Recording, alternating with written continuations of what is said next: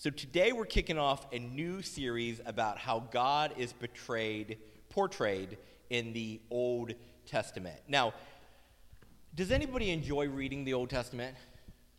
Oh, more people than I thought. That's good. That's good. What's your favorite part to read in the Old Testament? Proverbs? Song of Solomon? Okay. There's always one person, right? How about you guys? What do you enjoy reading in the Old Testament? Deuteronomy? Really? Okay. Oh, okay. Yeah. It feels very black and white, like. Yeah. Well, I've never had anyone ever tell me they enjoy reading Deuteronomy. So thank you.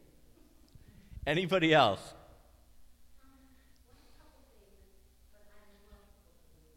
Ruth, okay, yeah. Awesome. Yeah, Ruth is great. Ruth, yeah. Ruth is a great story. That's good. A lot of times the New Testament isn't where we turn to when we really need encouraged.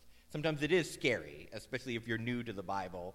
And a lot of times if I'm seeking the presence of God, my first tendency is not to flip open the Old Testament, right? My tendency is to go to the New Testament. Now, I believe that the Old Testament's important, right? We believe that because it's in this book, and we know this book is important. But it's often full of weird-sounding names. Like, just start reading some passage in the Old Testament, you're like, what did they name people back then? These names are crazy. I'm always like, hey, Darbs, when we adopt, how about this name Abinadab or something? And she's like, no, do not pick that name. It's full of confusing stories, right? And we're like, what is going on? Why is this recorded? Why is this in here? It's full of long, boring sections of rules. You know, you're blessed, you're cursed. And at least on the surface level, many times it seems to be filled with a less than flattering portrait of God. And so that's what we're going to talk about over the next few weeks. The way God is revealed in the Old Testament is sometimes seems problematic to us as modern Westerners. Now, the Old Testament is filled with these stories that give us little snapshots about who God is and what he is like. Now, any of these stories in isolation is incomplete. None of them give us a full picture, but all together they're designed to give us lots of little snapshots that when we put them together reveal a full, robust picture of who God is and what he is like. Sometimes someone will come to me with one passage from the Old Testament and they'll be like, look at God here. And I'm like, yeah, but you got to look at all the pictures together. This one snapshot doesn't give you the full picture of who he is. Pointillism is a art form. Darbs and I went down to the Philadelphia Museum of Art for the first time. Been here almost 8 years, and we finally did it. We finally went. Yeah, it's about time, right? It's amazing. But pointillism is a art form where you use lots of little small images. Sometimes you'll see people use photographs. Sometimes you'll see them use dots. But when they're viewed together, it makes a different, complete picture. I think when we take all the pictures of God in the Old Testament together, it reveals Jesus. All these little snapshots. If you just take one by itself, you're like, what is that? Who is that? But all together, it reveals Jesus. When people start reading the Bible, they read about Jesus eating with sinners, standing up to religious people, and defying customs and norms, and they're like, Jesus is awesome. Like, very few people read that, and they're like, man, I don't know. He doesn't seem that great. Like, most people read that, and they're like, Jesus is great. But when they begin to read the Old Testament, they encounter his father, who seems a lot harder to stomach. He often seems angry. He's demanding blood sacrifices. He gives permission to wipe out people and towns. And I've seen so many people approach this book and they say, I really like Jesus. I don't really like God the Father. And I want us to be able to walk away from this series and recognize that they're one and the same, and that we need to see the whole Old Testament as a complete picture. Sometimes it feels like when we're reading the New Testament that we're watching Golden Girls, right? It's a bunch of friends going on a trip together and building deeper relationships. And I mean, Peter is such a Rose. Like, Rose was always saying the dumbest stuff. If you read Peter, he's always like saying stuff, and you can just see Jesus like, oh, Peter. You know, like they're always like, oh, Rose. But when you read the Old Testament, it does not feel like Golden Girls. It feels like Game of Thrones. You're like, there's giant snakes, there's giants, there's people getting sacrificed, there's incest and rape and war. You're like, what is this? Why do we give this book to kids? This is crazy. But Jesus tells his disciples that he is the clearest picture of what God is like. And sometimes it feels like whiplash when we read about Jesus in the New Testament feeding 5,000 and God in the Old Testament destroying 5,000. But Jesus says he's the clearest picture of who God is and what he is like. And so I hope over the next few weeks, as we look at these stories in the Old Testament, we look at some of these problematic passages that people find challenging, that you find a clearer sense of who God is and who God isn't, and you find a deeper, more robust faith in Jesus. Now, some secular scholars have suggested the reason that we have such a divide between the Old Testament and the New Testament is that God's completely made up, and the Jewish people started, like most people, with really angry gods because they were angry people, and as they mature as a people and civilization, their God begins to soften. They change what their made-up God is like. Now, that's a reasonable explanation, but I don't think it's a right explanation. If it's the right one, we're all wasting our time here, right? If they just made up God and they were like, you know what, I think he should be nice now, and they're like, we can change him because we made him up, then everything we're doing is a waste. I don't think that's the answer that we're looking for. Now, some theologians have tried to clarify the tension between the God in the Old Testament and the God in the New Testament by saying that, yes, God the Father is angry. He's an angry God. But killing his son abated his anger. Like, I'm so angry. And then you accidentally kill your son, and you're like, oh, man, I should probably deal with my anger. That's kind of how they describe him, some theologians. The problem is this makes God's base characteristic anger instead of love. God is love, not anger. That's what 1 John 4:8 says. One of the apostles, the followers of Jesus, he says, anyone who does not love does not know God, for God is love. John, after spending a lifetime practicing the ways of Jesus, having spent time with Jesus, having seen God revealed in Jesus, he says, you know what?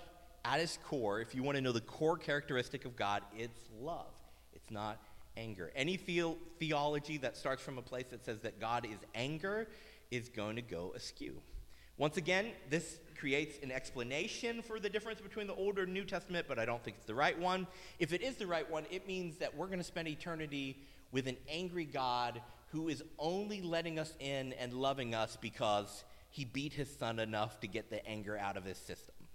That isn't a person I want to spend eternity with, even if he is the only God. Like, that doesn't sound like a nice person to live with. So over the next few weeks, we're going to be exploring the tension points between God's portrayal in the Old Testament and talk about how to find harmony with God's portrayal in Jesus in the New Testament. I think that there's better answers than these that have sometimes been submitted as a way to find harmony between these two. How can we find harmony between the two perspectives without making everything we believe and practice a waste? Now, you might be saying, why does it even matter? I'll just read the New Testament. I'll just ignore the Old Testament. Like, I don't care. Like, why are we even talking about this? A.W. Tozer has a great quote, and this is why I think it's important that we talk about this. Listen to this quote. What comes into our minds when we think about God is the most important thing about us. What you think about when I say the word God is the most important thing about you. And here's why. He says, for this reason, the gravest question before the church is always God himself and what we in our deepest heart imagine God to be like. We tend by secret law of the soul to move toward our mental image of God. Whatever you think God is like, that is what you become like. That's what A.W. Tozer is saying. Remember the first time I heard this quote? It was a few years after college, and it wrecked me. And I began to go on this journey because I realized if I have incomplete or inaccurate views of God, I will become an angry, bitter, selfish, stubborn person. If I don't have a right view of what God is like, I'm going to be transformed into someone who does not look and act like the one true God. Some of us are angry people because we think God is angry. We're angry because we think God is angry at us, or we're angry at some people because we assume God is angry at those people. What we think about when we say God matters. It affects who we become. Today, though, we're going to start our discussion about how God is portrayed in the Old Testament by looking at the most quoted verse in the Bible by the Bible. This is the most repeated verse in the Bible. Does anyone know it? Does anyone know what the most quoted verse by the Bible is? John 3:16 is the most quoted verse in Western culture. But what verse does the Bible actually repeat the most, that it quotes within itself the most? Oh, that's close. It's Exodus 34, 6 through 7. It's repeated dozens of times in the Old and New Testament. Sometimes they just take part of it. Exodus 34, 6 through 7 says, "And he," that is God, "passed in front of Moses, and this is what he declared.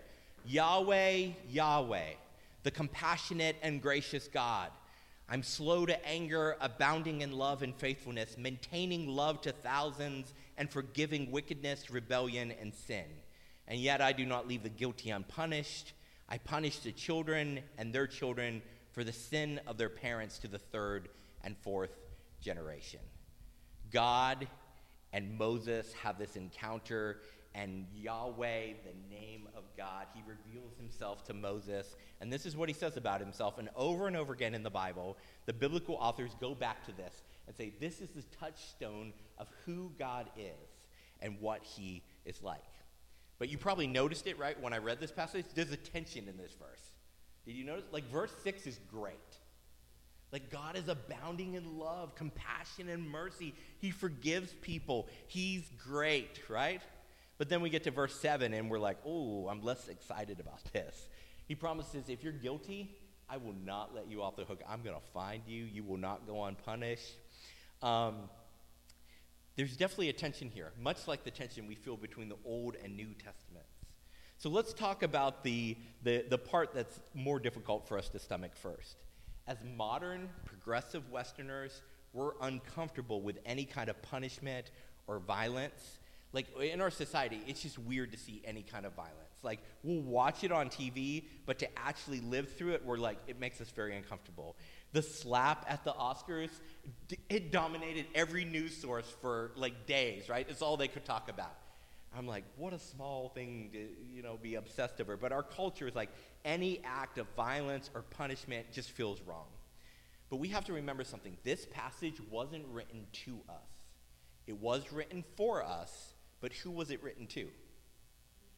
Jewish people, ancient Jewish people. It was written to people who had just escaped slavery. The original audience was ancient Israelites, a powerless, newly freed from slavery people who had no weapons, had little money, they had no cities, they didn't have a country, they had nothing. They were roaming nomads who had just left everything that they knew and was familiar in Egypt.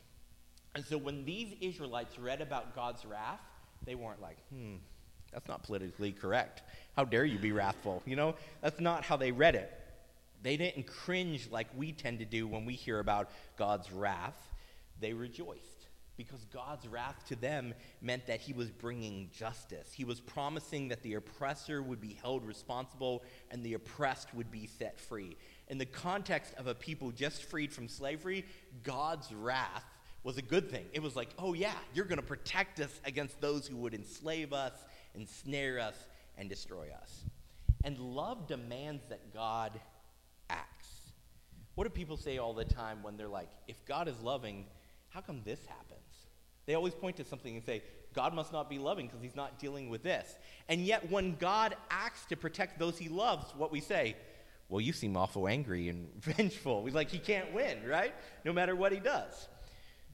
Love demands that people act when the people they love are being hurt. That's what love demands. If someone I love is being hurt, I need to act. Love demands it. We often fear the wrath of God because as affluent Westerners, we're not oppressed. We're not like ancient Israelites just leaving slavery with nothing. Sometimes we need to fear the wrath of God because even though we're not oppressed, sometimes we are the oppressors.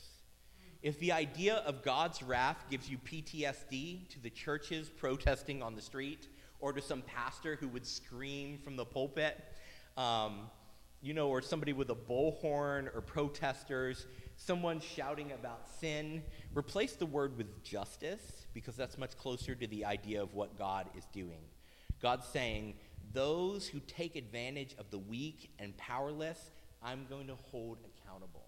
The people on Wall Street who are robbing people of their money, and they're working all the systems and they never get caught, and they keep getting their offshore bank accounts richer and richer by destroying people's 401ks and their retirements and taking advantage of people, and they're like, no one will ever catch me, I'm getting away with it. God says, I am a just God, and I will not let the guilty go unpunished. And at this point, you might be like, okay, awesome, Alex, I'm okay with that. That explanation of God's wrath, I'm okay with. I can deal with that. But what about the next part? Did you catch it? He says, also, I'm going to punish their children and their children's children to the third and fourth generation. I'm going to punish the children for the sins of their parents up to 4 generations later. And we're like, that doesn't seem fair, God. Those people didn't do anything wrong. Like, why are you punishing them? Doesn't that feel unfair? Let's be honest. It feels unfair.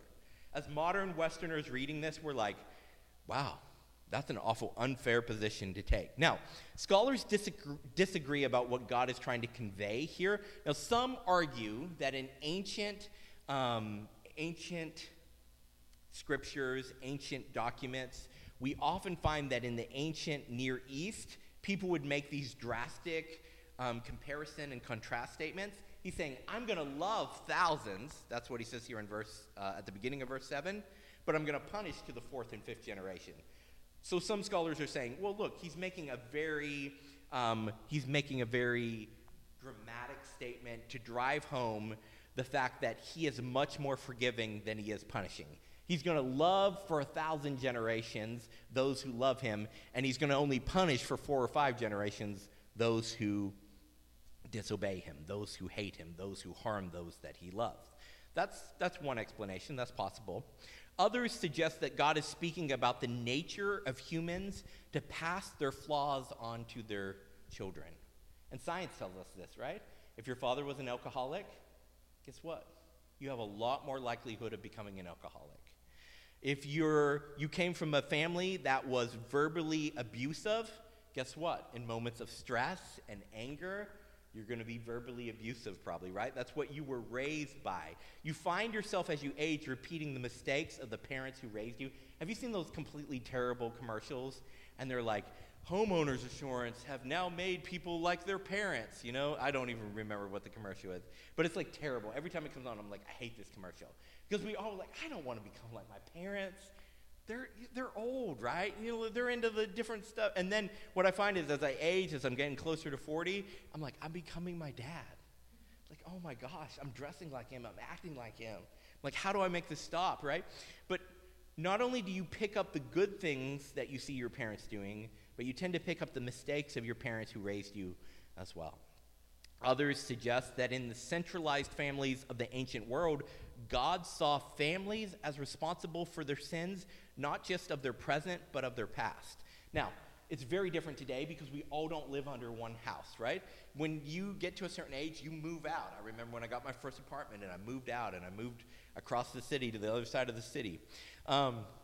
In the ancient world, the children continued to live in their house, and as they had children, they continued to live in their parents' house, and the house just got bigger and bigger. And so when there was a sin in the family, it was a family responsibility to address it and deal with it. Not just the sins of the present, but the sins of the past. Some scholars see this as a evidence that he felt that his people should work to correct their wrongdoings, but also the wrongdoings of their ancestors. Even though they may not have abused the people, perhaps they enjoyed the wealth of their father who had cheated and manipulated people to get ahead. In our individualistic society today, this may seem unfair, but in Eastern society, the individual bore a responsibility to the community and bore a responsibility to the family and to the family legacy. And this isn't an idea that just disappears in the New Testament either. In Romans 15:1, Paul says, now we who are strong ought to bear with the weaknesses of those without strength and not just please ourselves.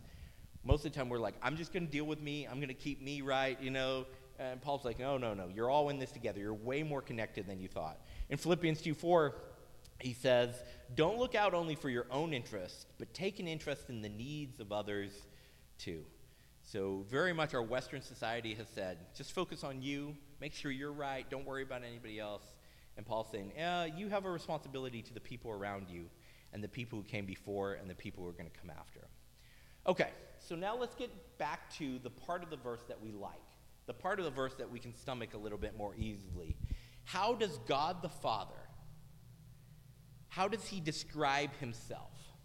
Think about this. This is God writing his profile. Like if you're on a social media app, you're on a dating app, you write your profile description. This is how God describes himself. Compassionate, gracious, slow to anger, abounding in love and faithfulness, maintaining love for thousands of generations, forgiving wickedness, rebellion, and sin. This is the description that when the New Testament authors saw Jesus, they were like, he's the embodiment of God. This is exactly what I expected God to look like. I want to read just a few of those statements again, and I want you to just think about how God describes himself. I want you to just think about him in your mind as I read this. God sees your pain. He knows where you are hurting. He's not ignoring it. He's not above it. He's with you in it. He's compassionate. God gives good gifts when we deserve none. He hides good things in our lives so we'll be delighted when we find them. God is gracious. God is not easily angered. He doesn't lose it at every little mistake. He's a safe person to be around. God is slow to anger. God is full of love and faithfulness. He overflows with love. Everything he does is an overflow of the love that exists in the unity of the Trinity, the love of the Father, Son, and Spirit. He's loyal. He will never break an oath. He's abounding in love and faithfulness. God loves you so much, he's going to love your descendants because they bear your DNA. He's going to show them favor because of the relationship he had with you. You are experiencing the favor of God today because of the love he had for those who came before you. God maintains love for thousands. God is forgiving. He doesn't hold a grudge. He understands what it is like to be human. He knows that it is hard. He doesn't excuse sin, but he knows sin kills joy and corrupts love, so he's working hard to eliminate it from your life. God forgives wickedness, rebellion, and sin. And finally, God is just. He will hold the oppressor with the overpriced lawyer who escapes all the charges and thinks he gets away with it. He will hold him accountable. He will avenge the oppressed. He will set things right. God will not let the guilty escape. Is that your vision of God? If I'm honest, many times I have a low view of God. I have a caricature that's been painted by Western American culture, and it doesn't always look like this. I often find myself blaming God for things he said he would not do and shouting at him for not doing things he never said he would. A.W. Tozer again said, a low view of God, entertained almost universally among Christians today, is the cause of 100 lesser evils everywhere among us. The decline of the knowledge of the holy has brought on all our present troubles. A rediscovery of the majesty of God will go a long way toward curing them. Devout Jews in ancient times and even Orthodox Jews today will start and end every day by reciting the Shema prayer. It goes like this: Hear, O Israel, the Lord is our God, the Lord is one. Blessed is the name of his glorious kingdom forever and ever. And they say that every morning when they wake and every night before they sleep. And it was designed as a way to remind them of who God was and who God wasn't, as they were surrounded by polytheistic cultures. It was a way to remind them that they served one God. It was a way to reset and start each day remembering who God is and what he was about. My hope is that over the next few weeks, we'll look at these tense and sometimes problematic passages in the Old Testament, and we will begin to see Jesus more and more clearly. But I hope we will also begin to see God with more and more reverence and respect, and that we will have a clearer sense of who he is and who he isn't. And so I'm going to end today with a prayer, and I hope it's a prayer like the Shema prayer that we will begin to say every morning and evening to remind ourselves about who God is and what he's like. I'm going to put this prayer up on our social media pages, and I just want to encourage you, pray it every morning and every evening. Yahweh, my God. He is compassionate and gracious. He's slow to anger and abounding in love and faithfulness. He maintains love to thousands and forgives wickedness, rebellion, and sin. And yet he brings justice to the oppressed and ruin to the oppressor and his household. Let's pray. Lord Jesus, help us to have a clear picture of who you are. Forgive us for so often creating a caricature of you, a version of you that is not real, that is an idol, a version of you that paints you as a villain rather than as the hero of our story and all stories. Jesus, I pray that this series is a reset for me, that I get a renewed respect and reverence for your name, for your character, and your nature. God, I pray that your Spirit will just draw out in us when we hear something and we're like, that's not who our God is like. That we'll just recognize the things that are lies about your character and nature, and that we'll be drawn to representations that give us a true sense of what you're like. You are loving, kind, compassionate, gracious, merciful, forgiving sins, iniquity, and wickedness. We know you're a God who goes and fights for us.